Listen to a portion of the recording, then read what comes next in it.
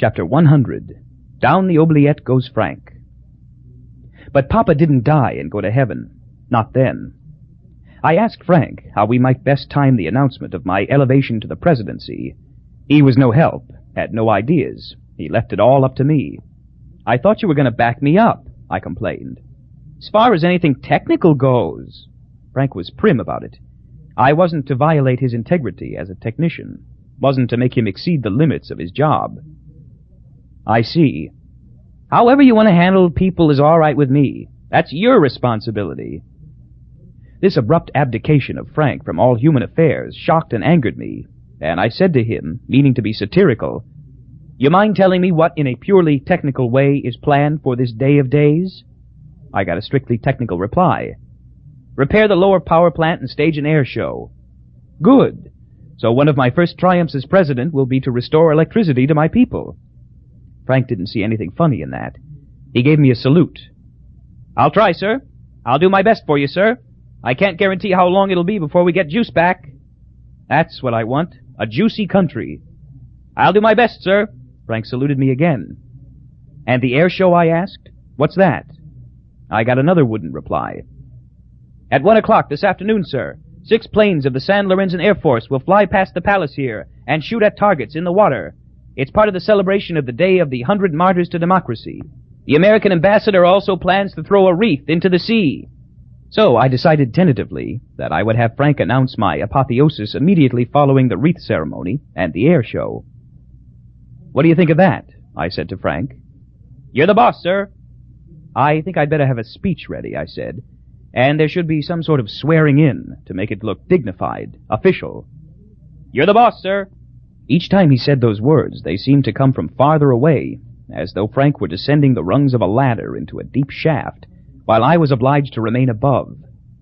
And I realized with chagrin that my agreeing to be boss had freed Frank to do what he wanted to do more than anything else, to do what his father had done, to receive honors and creature comforts while escaping human responsibilities.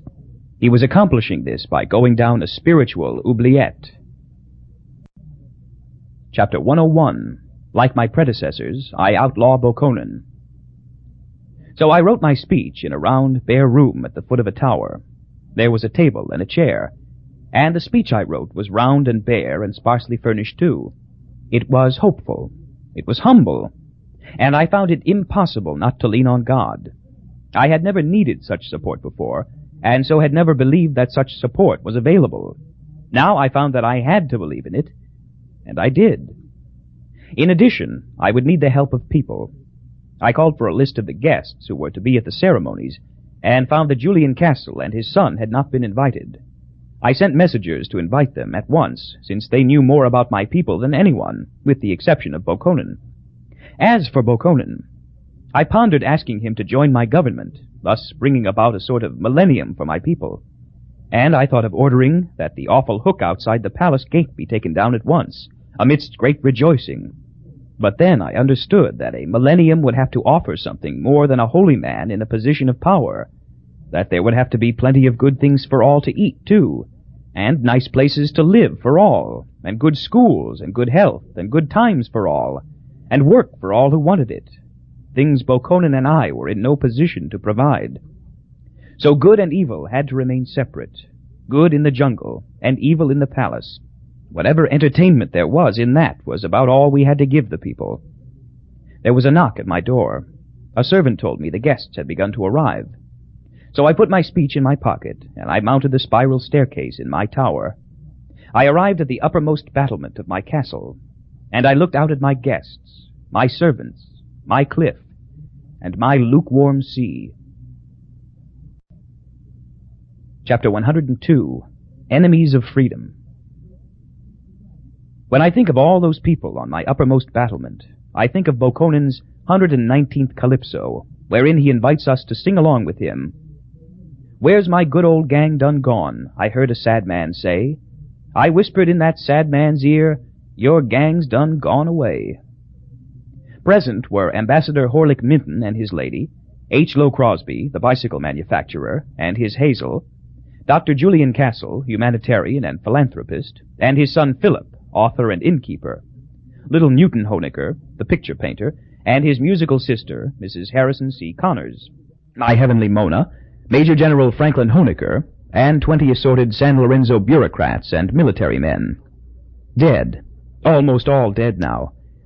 As Bokonin tells us, it's never a mistake to say goodbye. There was a buffet on my battlements, a buffet burdened with native delicacies. Roasted warblers in little overcoats made of their own blue-green feathers, lavender land crabs taken from their shells, minced, fried in coconut oil, and returned to their shells, fingerling barracuda stuffed with banana paste, and on unleavened, unseasoned cornmeal wafers, bite-sized cubes of boiled albatross. The albatross, I was told, had been shot from the very bartizan in which the buffet stood. There were 2 beverages offered, both uniced, Pepsi-Cola and native rum. The Pepsi-Cola was served in plastic pilsners. The rum was served in coconut shells. I was unable to identify the sweet bouquet of the rum, though it somehow reminded me of early adolescence. Frank was able to name the bouquet for me. Acetone. Acetone? Used in model airplane cement. I did not drink the rum. Ambassador Minton did a lot of ambassadorial gourmand saluting with his coconut, pretending to love all men and all the beverages that sustained them, but I did not see him drink. He had with him, incidentally, a piece of luggage of a sort I had never seen before. It looked like a French horn case, and proved to contain the memorial wreath that was to be cast into the sea. The only person I saw drink the rum was H. Lowe Crosby, who plainly had no sense of smell. He was having a good time, drinking acetone from his coconut, sitting on a cannon, blocking the touch-hole with his big behind. He was looking out to sea through a huge pair of Japanese binoculars. He was looking at targets mounted on bobbing floats anchored offshore. The targets were cardboard cutouts shaped like men. They were to be fired upon and bombed in a demonstration of might by the 6 planes of the San Lorenzo Air Force. Each target was a caricature of some real person, and the name of that person was painted on the target's back and front. I asked who the caricaturist was, and learned that he was Dr. Vox Humana, the Christian minister. He was at my elbow. "I didn't know you were talented in that direction, too." "Oh, yes. When I was a young man, I had a very hard time deciding what to be. I think the choice you made was the right one. I prayed for guidance from above. You got it." H. Lowe Crosby handed his binoculars to his wife. "There's old Joe Stalin closest in, and old Fidel Castro's anchored right next to him. And there's old Hitler," chuckled Hazel, delighted. "And there's old Mussolini and some old Jap. And there's old Karl Marx. And there's old Kaiser Bill, spiked hat and all," cooed Hazel. Chapter 103. A Medical Opinion on the Effect of a Writer's Strike. None of the guests knew yet that I was to be president. None knew how close to death Papa was. Frank gave out the official word that Papa was resting comfortably, that Papa sent his best wishes to all. The order of events, as announced by Frank, was that Ambassador Minton would throw his wreath into the sea in honor of the 100 martyrs, and then the airplanes would shoot the targets in the sea, and then he, Frank, would say a few words. He did not tell the company that following his speech there would be a speech by me. So I was treated as nothing more than a visiting journalist, and I engaged in harmless granfaloonery here and there. "Hello, Mom," I said to Hazel Crosby. "Why, if it isn't my boy!" Hazel gave me a perfumed hug, and she told everybody, "This boy's a Hoosier." The Castles, father and son, stood separate from the rest of the company. Long unwelcome at Papa's palace, they were curious as to why they had now been invited there. Young Castle called me Scoop. "Good morning, Scoop. What's new in the word game?" "I might ask the same of you," I replied. "I'm thinking of calling a general strike of all writers until mankind finally comes to its senses. Would you support it?" "Well, do writers have a right to strike? That would be like the police or the firemen walking out. Or the college professors." "Or the college professors," I agreed. I shook my head. "No, I don't think my conscience would let me support a strike like that. When a man becomes a writer, I think he takes on a sacred obligation to produce beauty and enlightenment and comfort at top speed. I just can't help thinking what a real shaking up it would give people if all of a sudden there were no new books, new plays, new histories, new poems. And how proud would you be when people started dying like flies?" I demanded. "They'd die more like mad dogs, I think, snarling and snapping at each other and biting their own tails." I turned to Castle the Elder. "Sir, how does a man die when he's deprived of the consolations of literature?" "One of two ways," he said. "Petrescence of the heart or atrophy of the nervous system." "Neither is very pleasant, I expect," I suggested. "No," said Castle the Elder. "For the love of God, both of you, please keep writing." Chapter 104. Sulfathiazole. My heavenly Mona did not approach me, and did not encourage me with languishing glances to come to her side. She made a hostess of herself, introducing Angela and little Newt to San Lorenzans. As I ponder now the meaning of that girl, recall her indifference to Papa's collapse, to her betrothal to me, I vacillate between lofty and cheap appraisals. Did she represent the highest form of female spirituality? Or was she anesthetized, frigid, a cold fish in fact, a dazed addict of the xylophone, the cult of beauty, and Boko Maru? I shall never know. Bokonon tells us, "A lover's a liar, to himself he lies. The truthful are loveless, like oysters their eyes." So my instructions are clear, I suppose. I am to remember my Mona as having been sublime.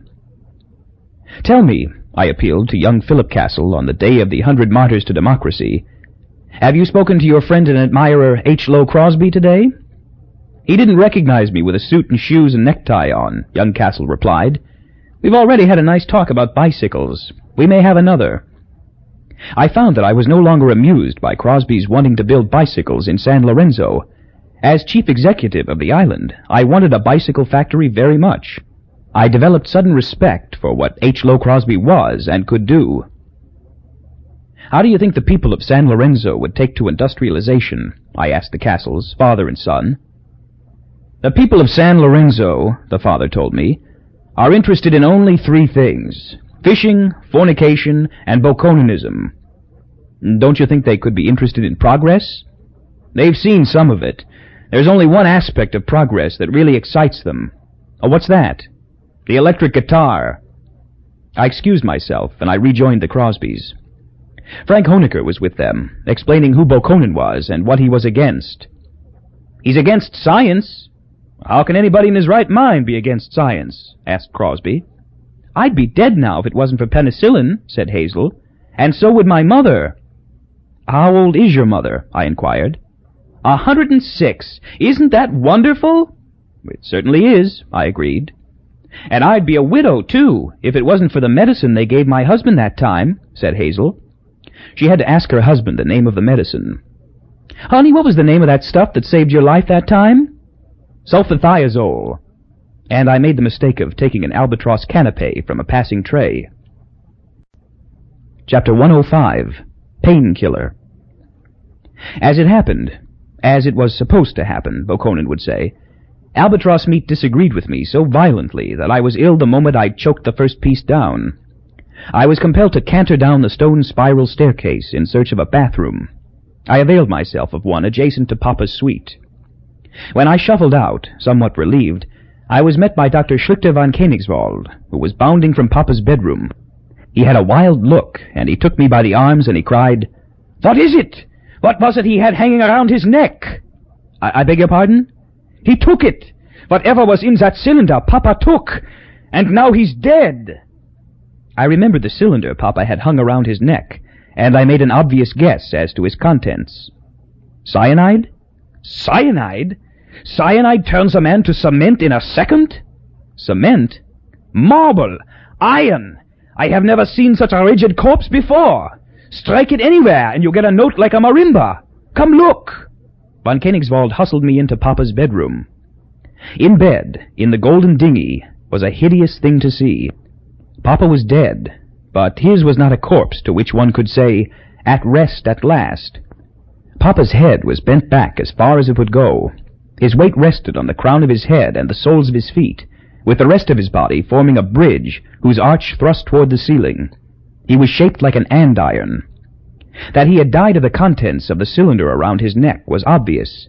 One hand held the cylinder, and the cylinder was uncapped, and the thumb and index finger of the other hand, as though having just released a little pinch of something, were stuck between his teeth.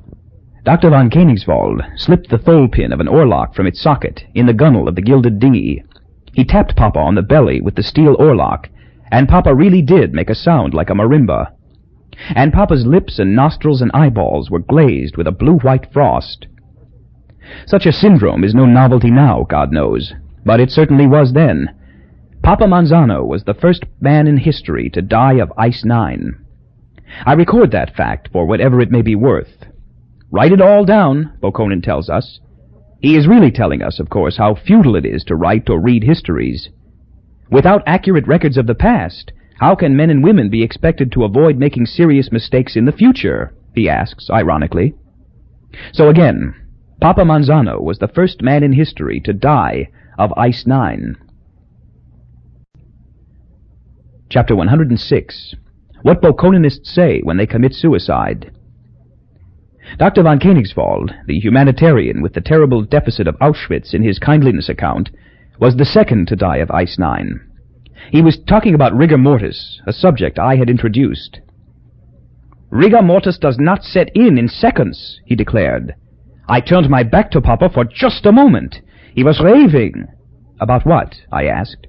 "Pain, ice, Mona, everything. And then Papa said, 'Now I will destroy the whole world.'" What did he mean by that? It's what Bokoninists always say when they are about to commit suicide. Von Koenigswald went to a basin of water, meaning to wash his hands. "When I turned to look at him," he told me, his hands poised over the water, "he was dead, as hard as a statue, just as you see him. I brushed my fingers over his lips. They looked so peculiar." He put his hands into the water. What chemical could possibly... The question trailed off. Von Koenigswald raised his hands, and the water in the basin came with them. It was no longer water, but a hemisphere of Ice 9. Von Koenigswald touched the tip of his tongue to the blue-white mystery. Frost bloomed on his lips. He froze solid, tottered, and crashed. The blue-white hemisphere shattered.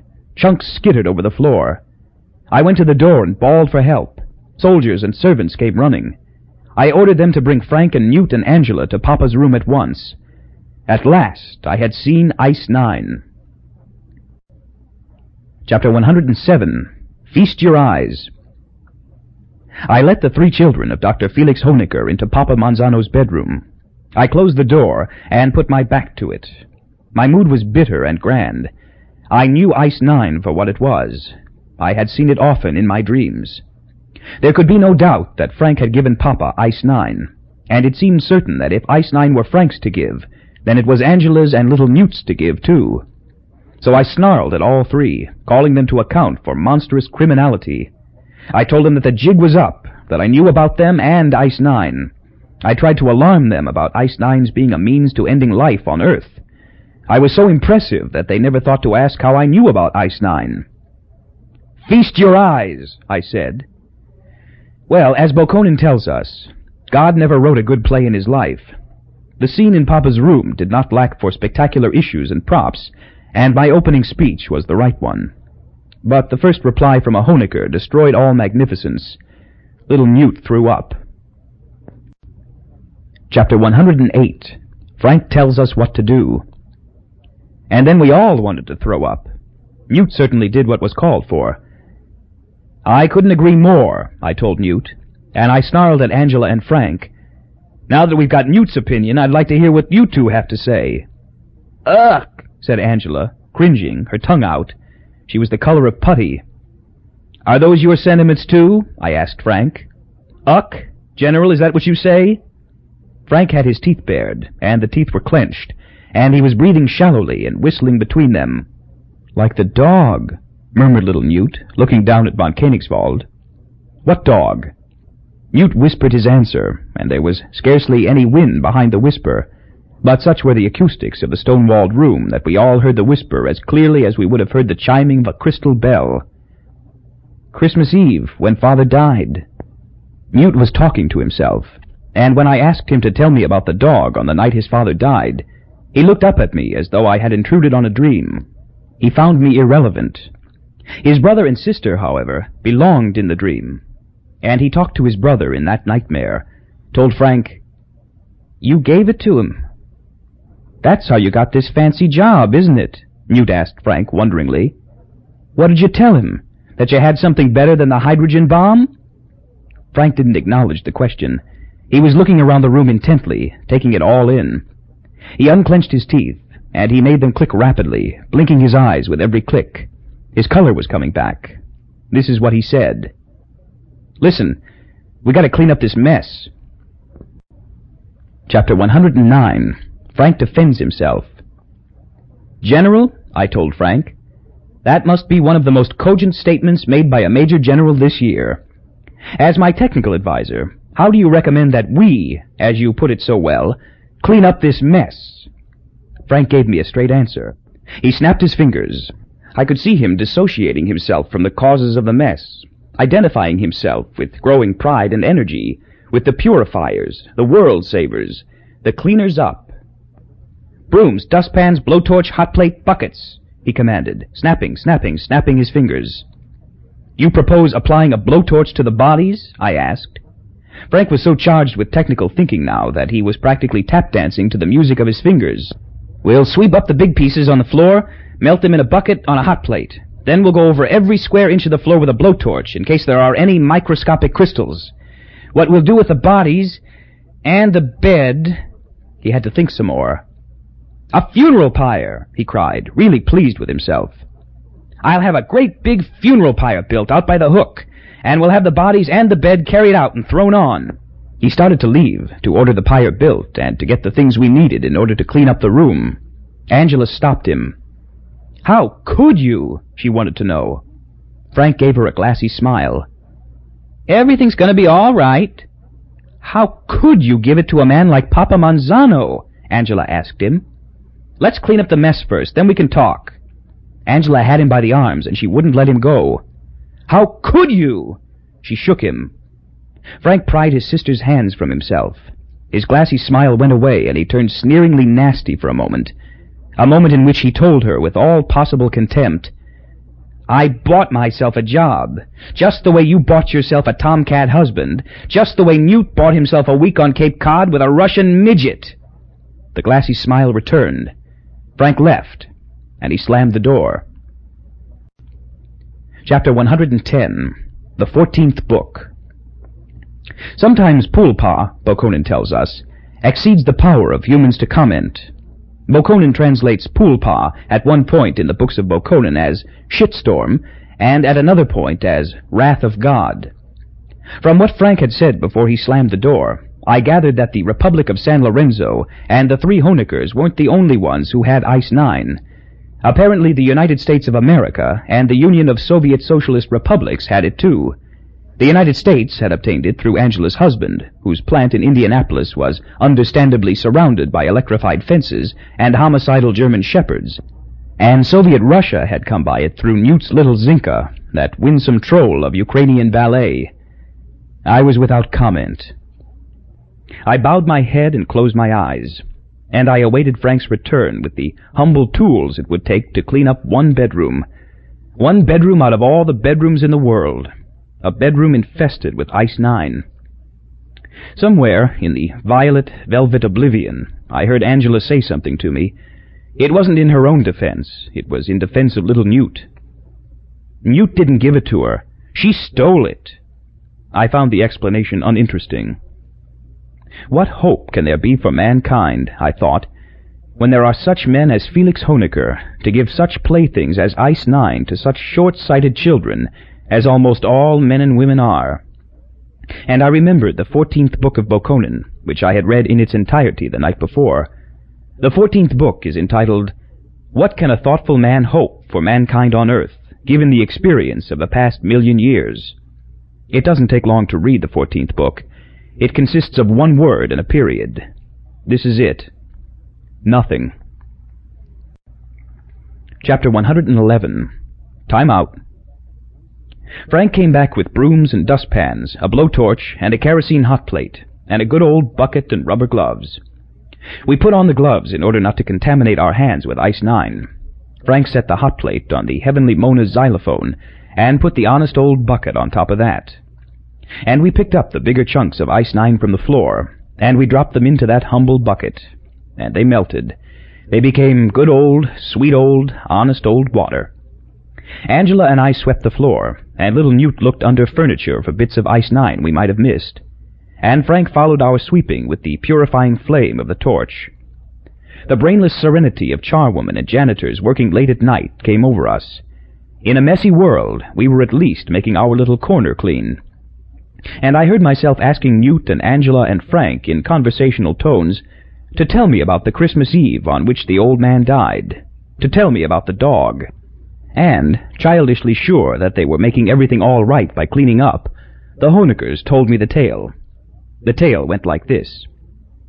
On that fateful Christmas Eve, Angela went into the village for Christmas tree lights, and Newt and Frank went for a walk on the lonely winter beach, where they met a black Labrador retriever.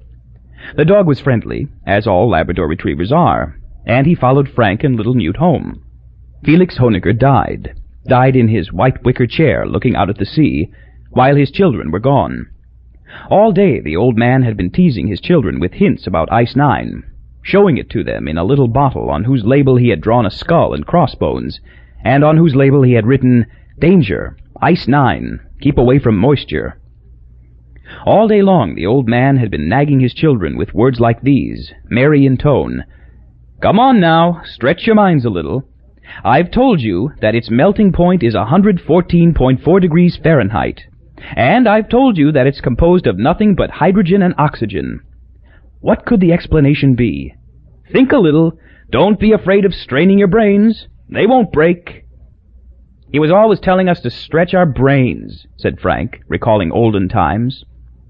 "I gave up trying to stretch my brain when I don't know how old I was," Angela confessed, leaning on her broom.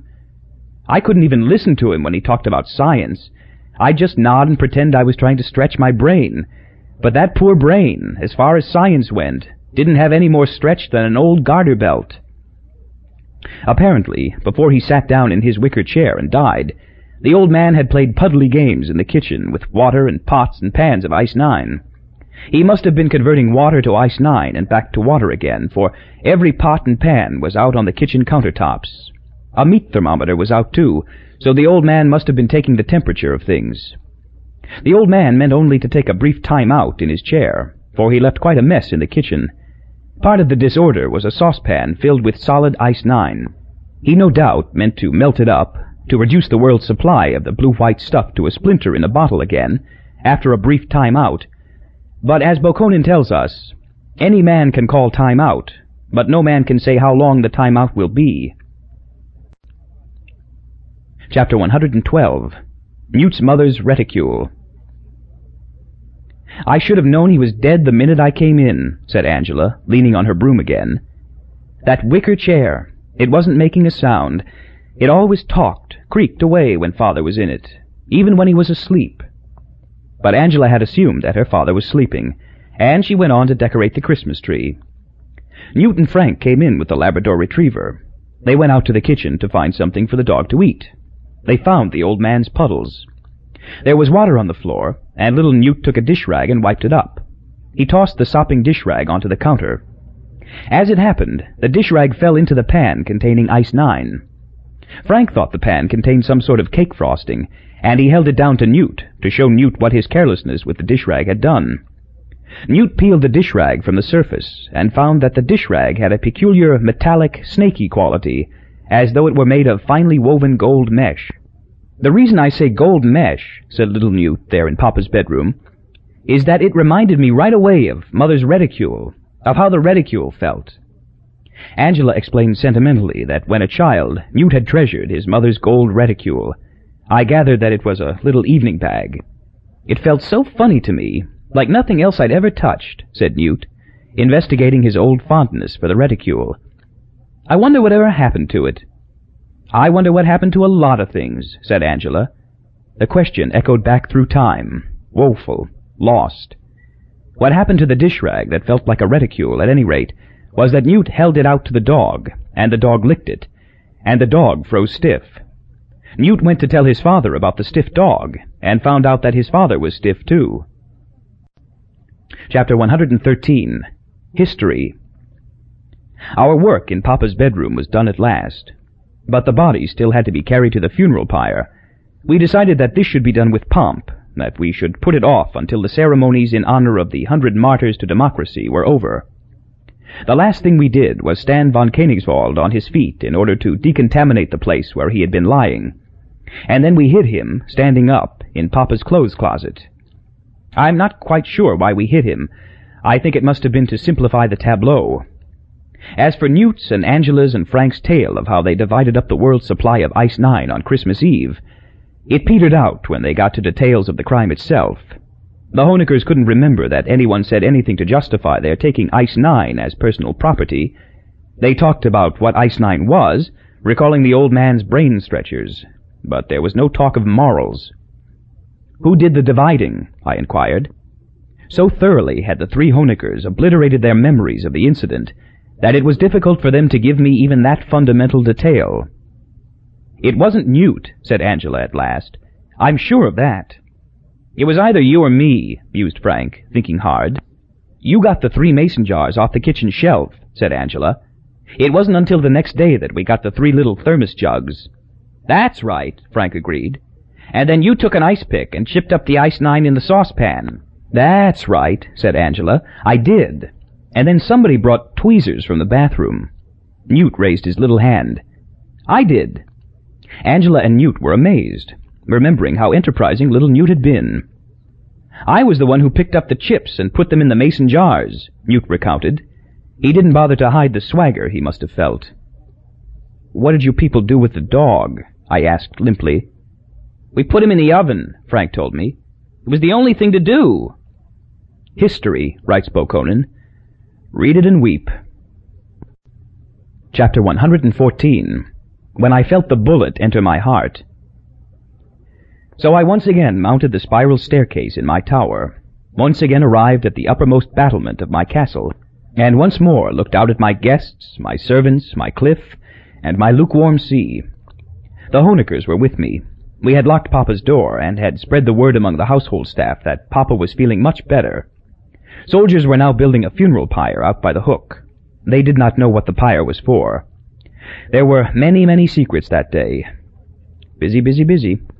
I supposed that the ceremonies might as well begin, and I told Frank to suggest to Ambassador Horlick Minton that he deliver his speech.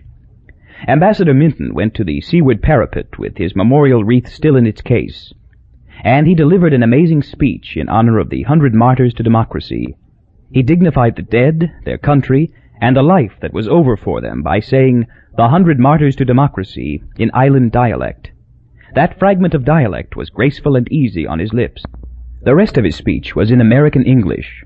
He had a written speech with him, fustian and bombast, I imagine, but when he found he was going to speak to so few, and to fellow Americans for the most part, he put the formal speech away. A light sea wind ruffled his thinning hair. "I am about to do a very unambassadorial thing," he declared. "I am about to tell you what I really feel." Perhaps Minton had inhaled too much acetone, or perhaps he had an inkling of what was about to happen to everybody but me. At any rate, it was a strikingly Bokononist speech he gave. "We are gathered here, friends," he said, "to honor Lohoniera mortus tut zamokratia, children dead, all murdered in war.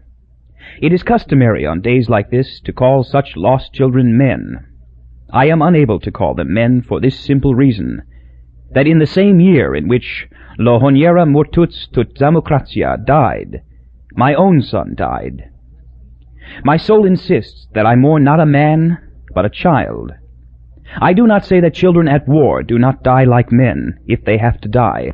To their everlasting honor and our everlasting shame, they do die like men, thus making possible the manly jubilation of patriotic holidays. But they are murdered children all the same. And I propose to you that if we are to pay our sincere respects to the 100 lost children of San Lorenzo, that we might best spend the day despising what killed them, which is to say, the stupidity and viciousness of all mankind. Perhaps when we remember wars, we should take off our clothes and paint ourselves blue, and go on all fours all day long and grunt like pigs. That would surely be more appropriate than noble oratory and shows of flags and well-oiled guns. I do not mean to be ungrateful for the fine martial show we are about to see, and a thrilling show it really will be." He looked each of us in the eye, and then he commented very softly, throwing it away, "And hooray, I say, for thrilling shows." We had to strain our ears to hear what Minton said next. "But if today is really in honor of 100 children murdered in war," he said, "is today a day for thrilling show? The answer is yes, on one condition, that we, the celebrants, are working consciously and tirelessly to reduce the stupidity and viciousness of ourselves and of all mankind." He unsnapped the catches on his wreath case. "See what I have brought?" he asked us. He opened the case and showed us the scarlet lining and the golden wreath. The wreath was made of wire and artificial laurel leaves, and the whole was sprayed with radiator paint. The wreath was spanned by a cream-colored silk ribbon on which was printed, "Pro Patria." Minton now recited a poem from Edgar Lee Masters' The Spoon River Anthology, a poem that must have been incomprehensible to the San Lorenzans in the audience, and to H. Lowe Crosby and his Hazel, too, for that matter, and to Angela and Frank. I was the first fruits of the Battle of Missionary Ridge. When I felt the bullet enter my heart, I wished I had stayed at home and gone to jail for stealing the hogs of Curl Trenary, instead of running away and joining the army. Rather 1,000 times the county jail than to die under this marble figure with wings, and this granite pedestal bearing the words Pro Patria. What do they mean, anyway? "What do they mean, anyway?" echoed Ambassador Horlick Minton. "They mean, for one's country." And he threw away another line. "Any country at all," he murmured. "This wreath I bring is a gift from the people of one country to the people of another. Never mind which countries. Think of people, and children murdered in war, and any country at all. Think of peace. Think of brotherly love. Think of plenty. Think of what paradise this world would be if men were kind and wise. As stupid and vicious as men are, this is a lovely day," said Ambassador Horlick Minton. "I, in my own heart, and as a representative of the peace-loving people of the United States of America, pity Lohaniera Moraturs tut Zamokratia for being dead on this fine day." And he sailed the wreath off the parapet. There was a hum in the air. The 6 planes of the San Lorenzo Air Force were coming, skimming my lukewarm sea. They were going to shoot the effigies of what H. Lowe Crosby had called practically every enemy that freedom ever had. Chapter 115. As It Happened. We went to the seaward parapet to see the show. The planes were no larger than grains of black pepper. We were able to spot them because one, as it happened, was trailing smoke. We supposed that the smoke was part of the show. I stood next to H. Lowe Crosby, who, as it happened, was alternately eating albatross and drinking native rum. He exhaled fumes of model airplane cement between lips glistening with albatross fat. My recent nausea returned. I withdrew to the landward parapet alone, gulping air. There were 60 feet of old stone pavement between me and all the rest. I saw that the planes would be coming in low, below the footings of the castle, and that I would miss the show. But nausea made me incurious. I turned my head in the direction of their now snarling approach. Just as their guns began to hammer, one plane, the one that had been trailing smoke, suddenly appeared, belly up, in flames. It dropped from my line of sight again and crashed at once into the cliff below the castle. Its bombs and fuel exploded. The surviving planes went booming on, their racket thinning down to a mosquito hum. And then there was the sound of a rock slide, and one great tower of Papa's castle, undermined, crashed down to the sea. The people on the seaward parapet looked in astonishment at the empty socket where the tower had stood. Then I could hear rock slides of all sizes in a conversation that was almost orchestral. The conversation went very fast, and new voices entered in. They were the voices of the castle's great timbers, lamenting that their burdens were becoming too great. And then a crack crossed the battlement like lightning, 10 feet from my curling toes. It separated me from my fellow men. The castle groaned and wept aloud. The others comprehended their peril. They, along with tons of masonry, were about to lurch out and down. Although the crack was only a foot wide, people began to cross it with heroic leaps. Only my complacent Mona crossed the crack with a single step. The crack gnashed shut, opened wider, leeringly. Still trapped on the canted death trap were H. Lowe Crosby and his Hazel, and Ambassador Horlick Minton and his Claire. Philip Castle and Frank and I reached across the abyss to haul the Crosbys to safety. Our arms were now extended imploringly to the Mintons. Their expressions were bland. I can only guess what was going through their minds. My guess is that they were thinking of dignity, of emotional proportion above all else. Panic was not their style. I doubt that suicide was their style either, but their good manners killed them, for the doomed crescent of Castle now moved away from us like an ocean liner moving away from a dock. The image of a voyage seems to have occurred to the voyaging Mintons too, for they waved to us with wan amiability. They held hands. They faced the sea. Out they went, then down they went in a cataclysmic rush. Were gone. Chapter 116. The Grand Ahum. The ragged rim of oblivion was now inches from my curling toes. I looked down.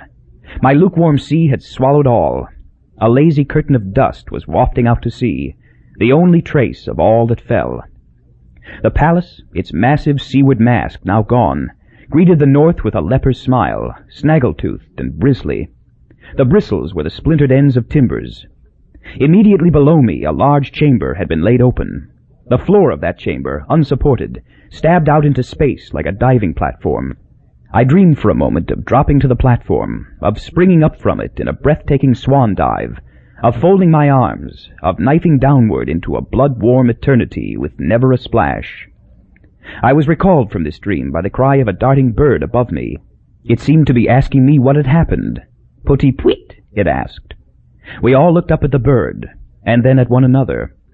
We backed away from the abyss, full of dread, and when I stepped off the paving stone that had supported me, the stone began to rock.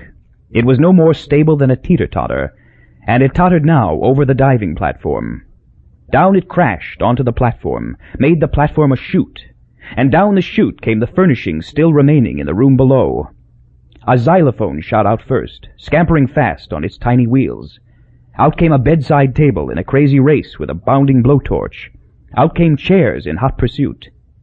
And somewhere in that room below, out of sight, something mightily reluctant to move was beginning to move. Down the chute it crept. At last it showed its golden bow. It was the boat in which dead Papa lay. It reached the end of the chute. Its bow nodded. Down it tipped. And down it fell, end over end. Papa was thrown clear, and he fell separately. I closed my eyes. There was a sound like that of the gentle closing of a portal as big as the sky, the great door of heaven being closed softly. It was a grand ahoo. I opened my eyes, and all the sea was ice-9. The moist green earth was a blue-white pearl. The sky darkened. Bor Assisi, the sun, became a sickly yellow ball, tiny and cruel. The sky was filled with worms. The worms were tornadoes. Chapter 117. Sanctuary. I looked up at the sky where the bird had been. An enormous worm with a violet mouth was directly overhead. It buzzed like bees. It swayed. With obscene peristalsis it ingested air. We humans separated, fled my shattered battlements, tumbled down staircases on the landward side. Only H. Lowe Crosby and his Hazel cried out. "American! American!" they cried, as though tornadoes were interested in the grand falloons to which their victims belonged. I could not see the Crosbys. They had descended by another staircase. Their cries and the sounds of others, panting and running, came gabbling to me through a corridor of the castle. My only companion was my heavenly Mona, who had followed noiselessly. When I hesitated, she slipped past me and opened the door to the anteroom of Papa's suite.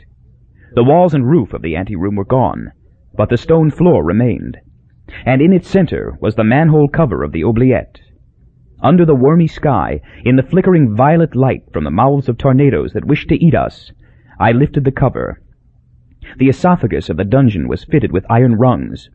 I replaced the manhole cover from within. Down those iron rungs we went. And at the foot of the ladder we found a state secret. Papa Manzano had caused a cozy bomb shelter to be constructed there. It had a ventilation shaft with a fan driven by a stationary bicycle. A tank of water was recessed in one wall. The water was sweet and wet, as yet untainted by Ice 9. And there was a chemical toilet, and a shortwave radio, and a Sears Roebuck catalog. And there were cases of delicacies, and liquor, and candles. And there were bound copies of the National Geographic going back 20 years. And there was a set of the books of Bokonon. And there were twin beds. I lighted a candle. I opened a can of Campbell's chicken gumbo soup, and I put it on a sterno stove. And I poured 2 glasses of Virgin Islands rum. Mona sat on the bed. I sat down on the other. "I'm about to say something that must have been said by men to women several times before," I informed her. "However, I don't believe that these words have ever carried quite the freight they carry now." "Oh?" I spread my hands. "Here we are." Chapter 118. The Iron Maiden and the Oubliette. The 6th book of the Books of Bokonon is devoted to pain, in particular to tortures inflicted by men on men. If I am ever put to death on the hook, Bokonon warns us, expect a very human performance. Then he speaks of the rack and the Pettywinkus and the Iron Maiden and the Veglia and the Oubliette. In any case, there's bound to be much crying, but the Oubliette alone will let you think while dying. And so it was in Mona's and my rock tomb. At least we could think. And one thing I thought was that the creature comforts of the dungeon did nothing to mitigate the basic fact of obliation. During our first day and night underground, tornadoes rattled our manhole cover many times an hour. Each time the pressure in our hole would drop suddenly, and our ears would pop and our heads would ring. As for the radio, there was crackling, fizzing static, and that was all. From one end of the shortwave band to the other, not one word, not one telegrapher's beep did I hear. If life still existed here and there, it did not broadcast. Nor does life broadcast to this day. This I assumed. Tornadoes, strewing the poisonous blue-white frost of Ice 9 everywhere, tore everyone and everything above ground to pieces. Anything that still lived would die soon enough of thirst, or hunger, or rage, or apathy. I turned to the books of Bokonon, still sufficiently unfamiliar with them to believe that they contained spiritual comfort somewhere. I passed quickly over the warning on the title page of the first book. "Don't be a fool. Close this book at once. It is nothing but Foma." Foma, of course, are lies. And then I read this. "In the beginning, God created the earth, and he looked upon it in his cosmic loneliness. And God said, 'Let us make living creatures out of mud, so the mud can see what we have done.' And God created every living creature that now moveth, and one was man. Mud as man alone could speak. God leaned close as mud as man sat up, looked around and spoke. Man blinked. 'What is the purpose of all of this?' he asked politely. 'Everything must have a purpose?' asked God. 'Certainly,' said the man. 'Then I leave it to you to think of one for all of this,' said God, and he went away. I thought this was trash. 'Of course it's trash,' says Bokonon. And I turned to my heavenly Mona for comforting secrets a good deal more profound. I was able, while mooning at her across the space that separated our beds, to imagine that behind her marvelous eyes lurked mysteries as old as Eve. I will not go into the sordid sex episode that followed. Suffice it to say that I was both repulsive and repulsed. The girl was not interested in reproduction, hated the idea. Before the tussle was over, I was given full credit by her, and by myself too, for having invented the whole bizarre, grunting, sweating enterprise by which new human beings were made. Returning to my own bed, gnashing my teeth, I supposed that she honestly had no idea what love-making was all about. But then she said to me gently, "It would be very sad to have a little baby now. Don't you agree?"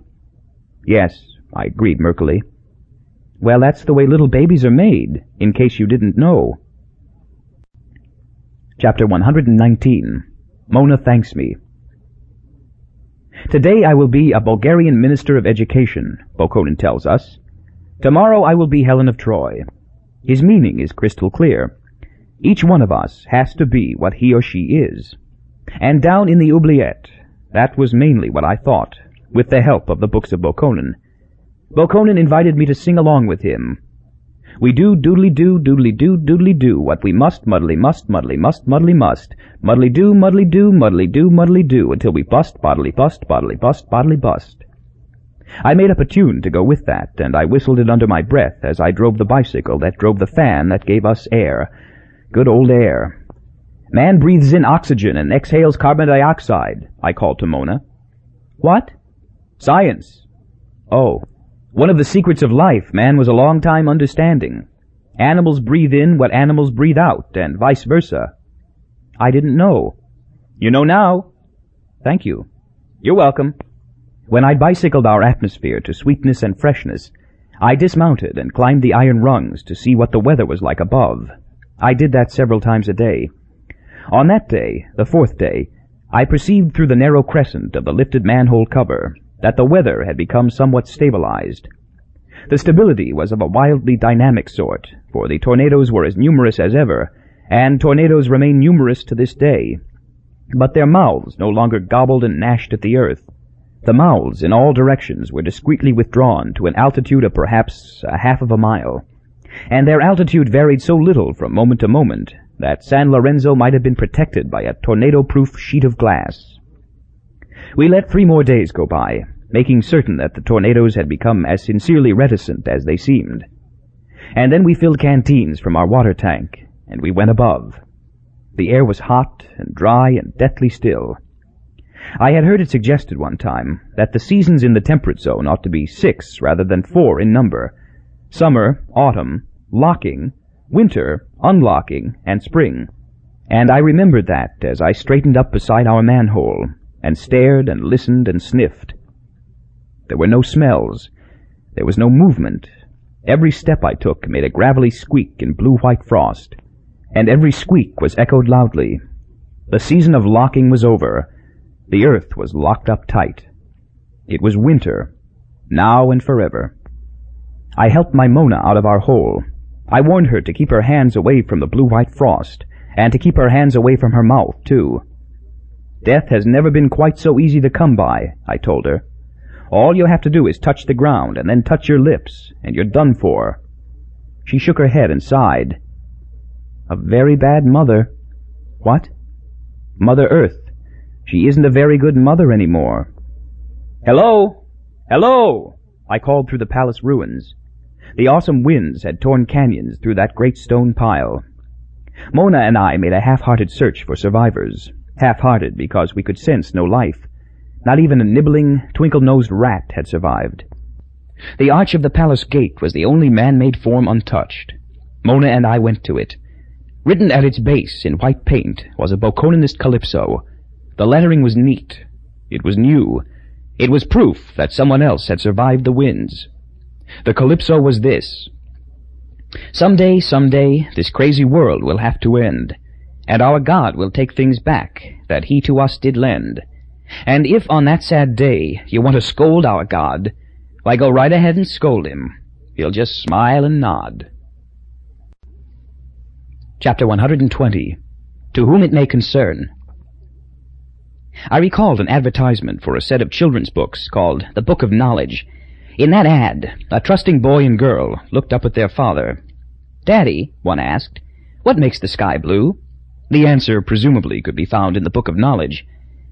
If I had had my daddy beside me as Mona and I walked down the road from the palace, I would have had plenty of questions to ask as I clung to his hand. "Daddy, why are all the trees broken? Daddy, why are all the birds dead? Daddy, what makes the sky so sick and wormy? Daddy, what makes the sea so hard and still?" It occurred to me that I was better qualified to answer those tough questions than any other human being, provided there were any other human beings alive. In case anyone was interested, I knew what had gone wrong, where and how. So what? I wondered where the dead could be. Mona and I ventured more than a mile from our oubliette without seeing one dead human being. I wasn't half so curious about the living, probably because I sensed accurately that I would first have to contemplate a lot of dead. I saw no columns of smoke from possible campfires, but they would have been hard to see against an horizon of worms.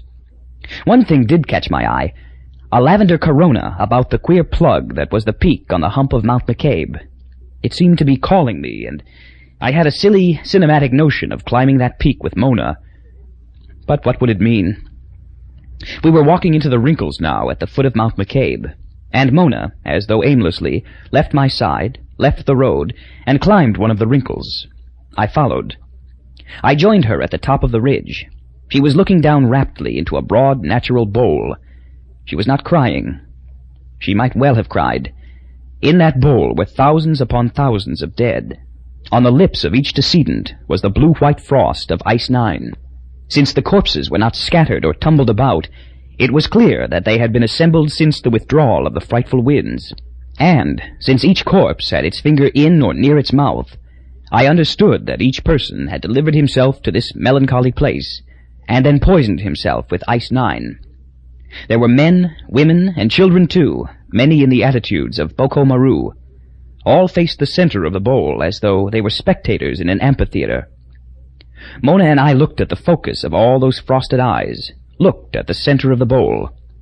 There was a round clearing there, a place in which one orator might have stood. Mona and I approached the clearing gingerly, avoiding the morbid statuary. We found a boulder in it, and under the boulder was a penciled note which said, "To whom it may concern, these people around you are almost all the survivors on San Lorenzo of the winds that followed the freezing of the sea. These people made a captive of the spurious holy man named Bokonon. They brought him here, placed him at their center, and commanded him to tell them exactly what God Almighty was up to and what they should do now. The mountebank told them that God was surely trying to kill them, possibly because he was through with them, and that they should have the good manners to die. This, as you can see, they did."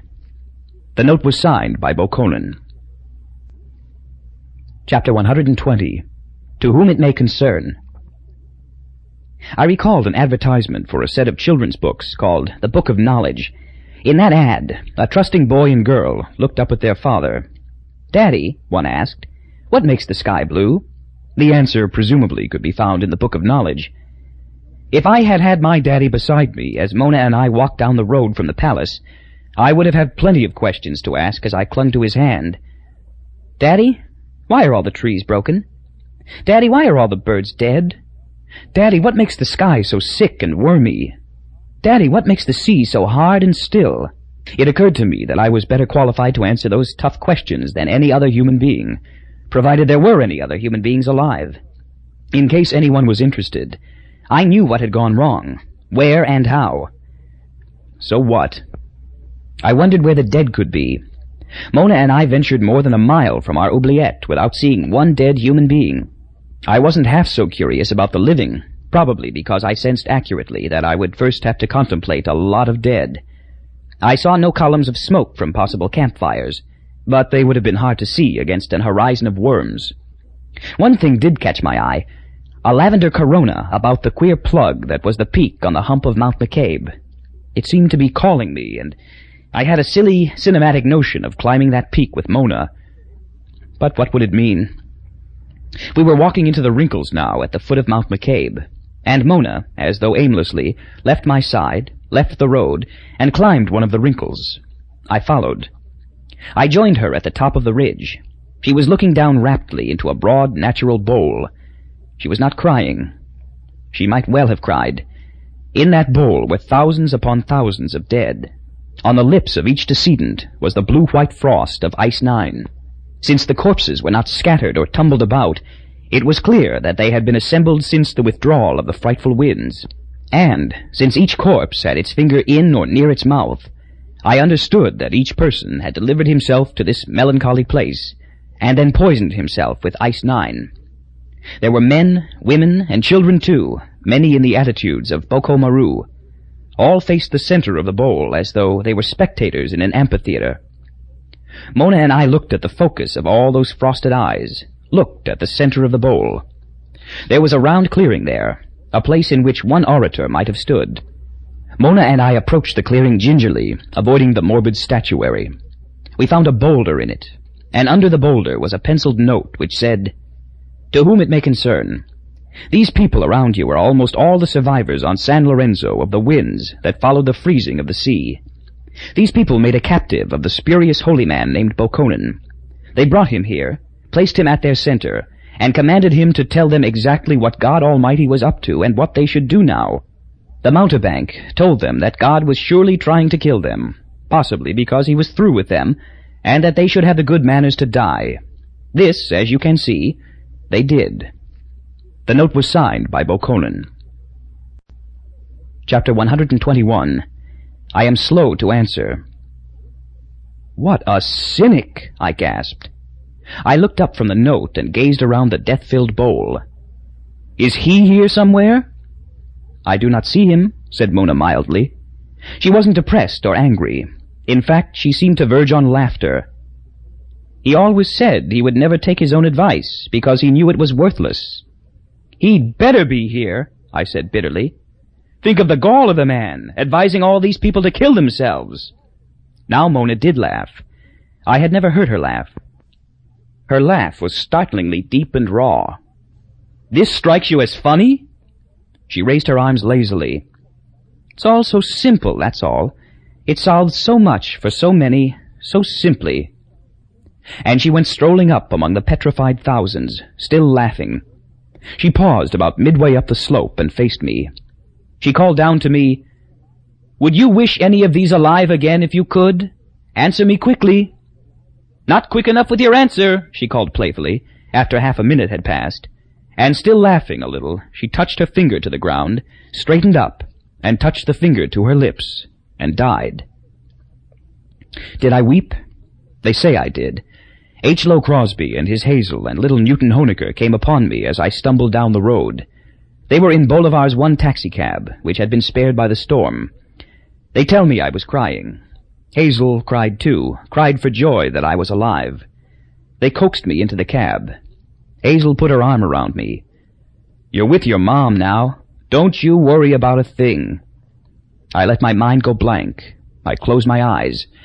It was with deep, idiotic relief that I leaned on that fleshy, humid, barnyard fool. Chapter 122.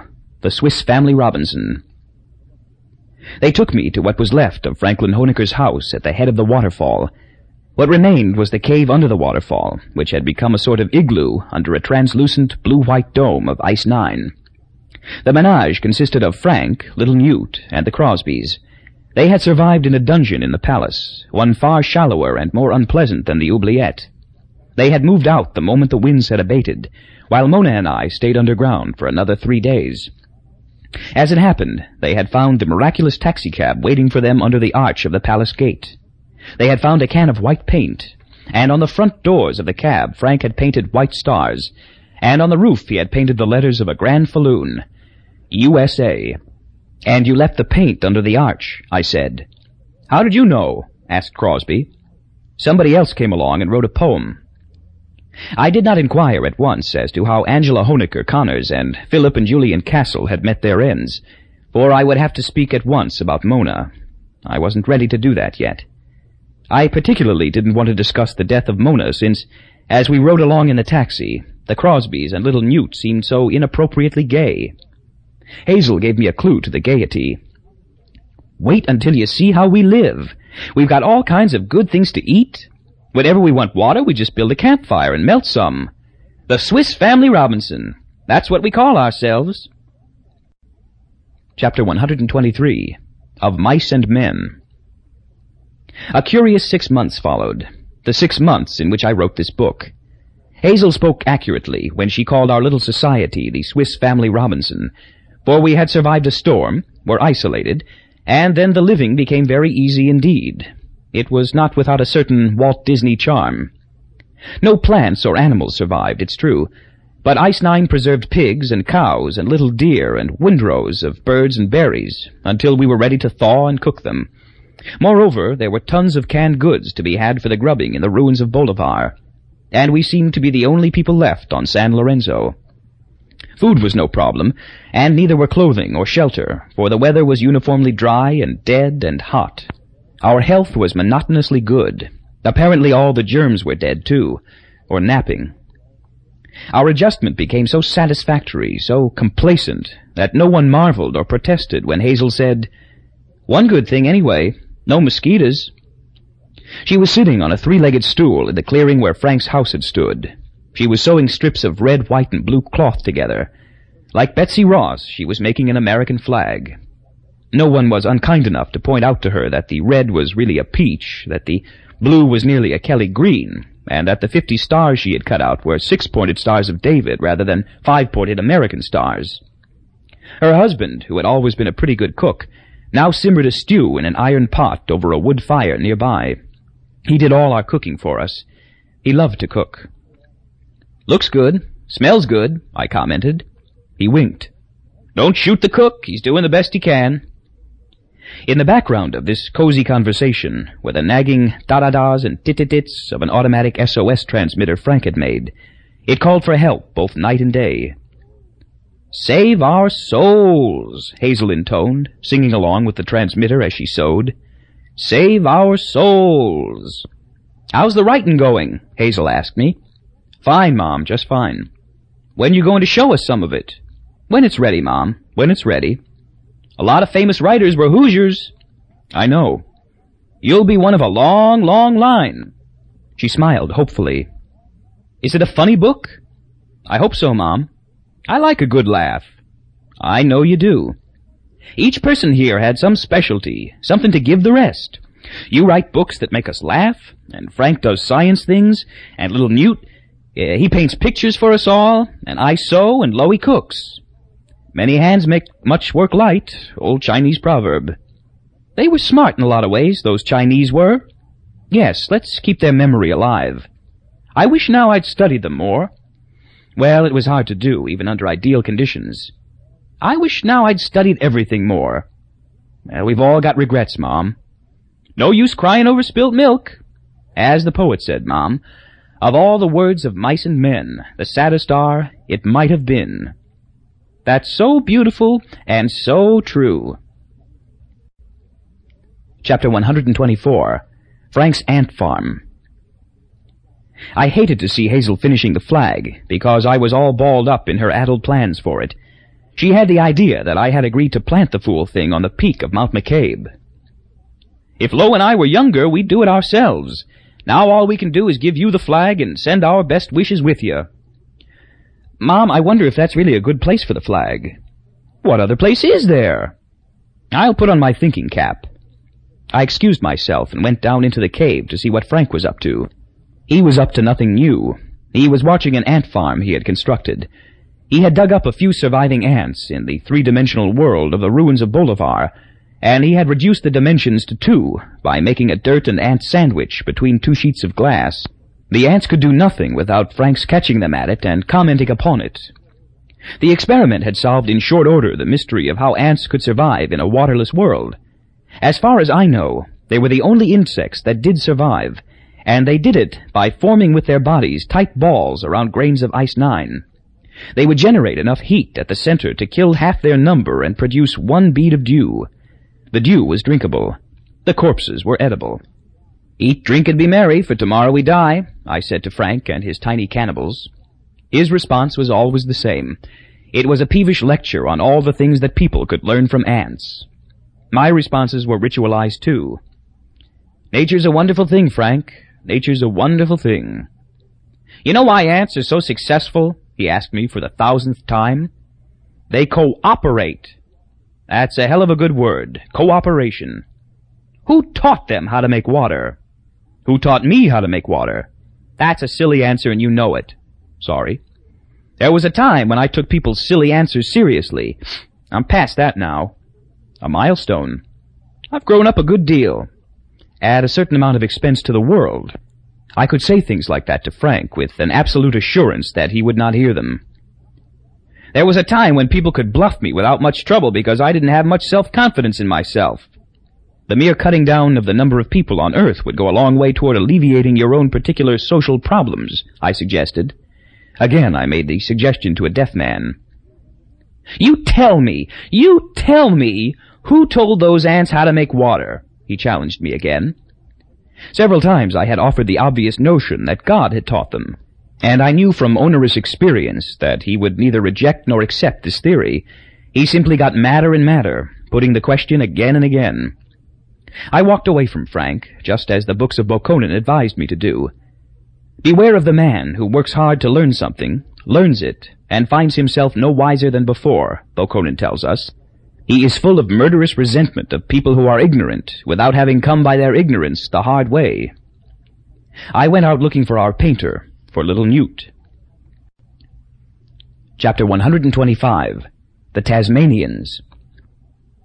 When I found little Newt, painting a blasted landscape a quarter of a mile from the cave, he asked me if I would drive him into Boulevard to forage for paints. He couldn't drive himself. He couldn't reach the pedals. So off we went, and on the way I asked him if he had any sex urge left.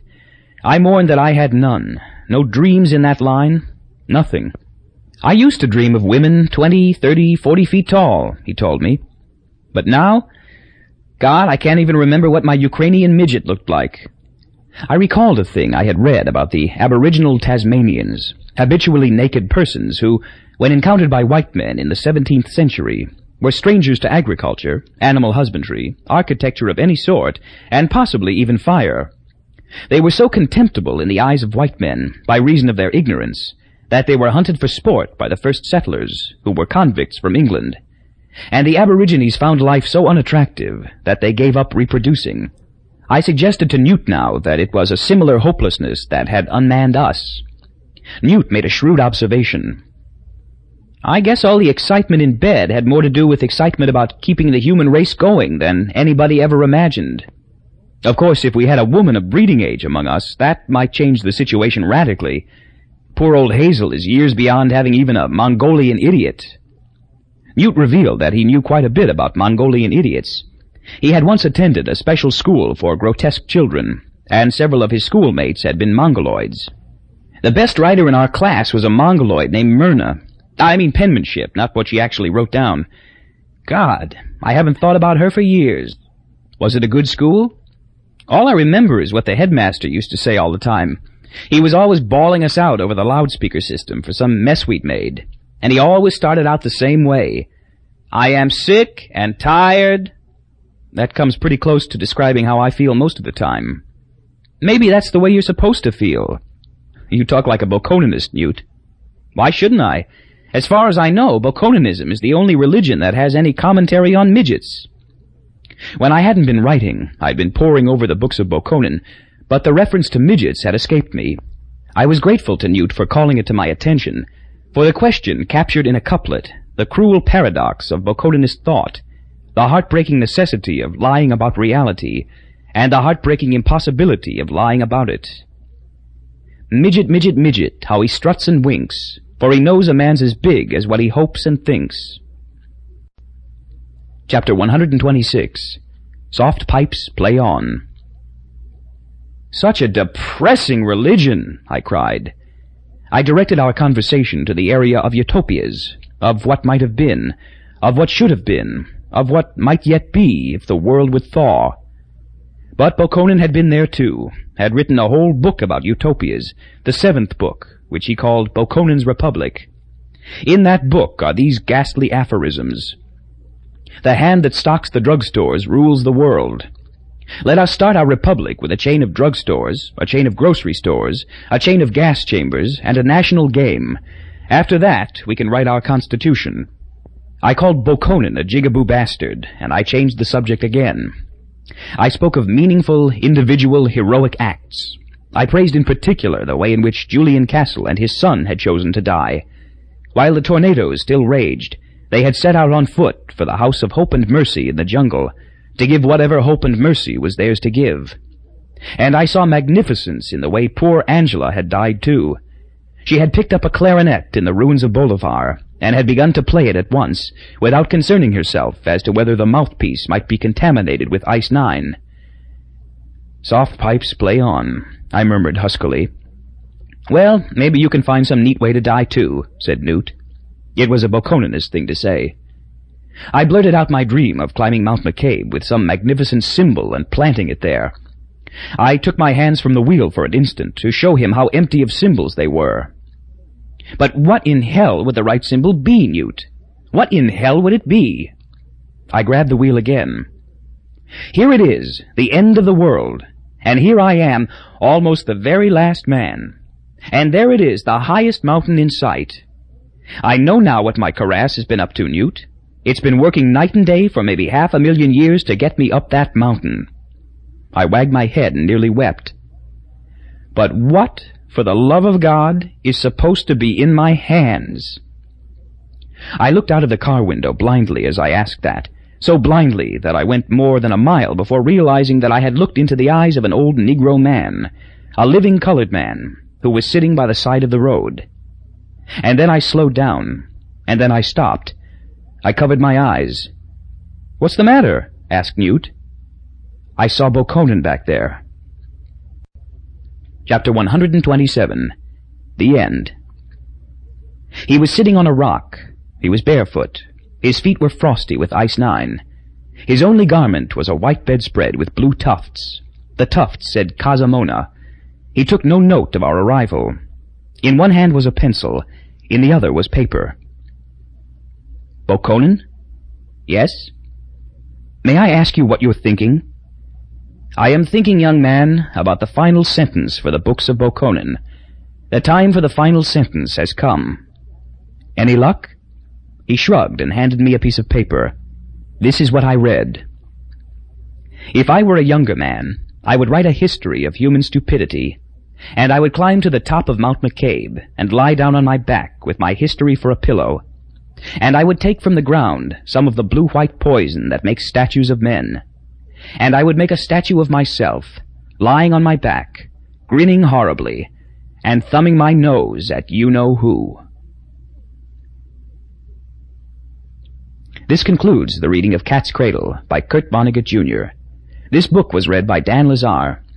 Will you please wind the tape as appropriate so the book will be ready for the next person to enjoy? Thank you.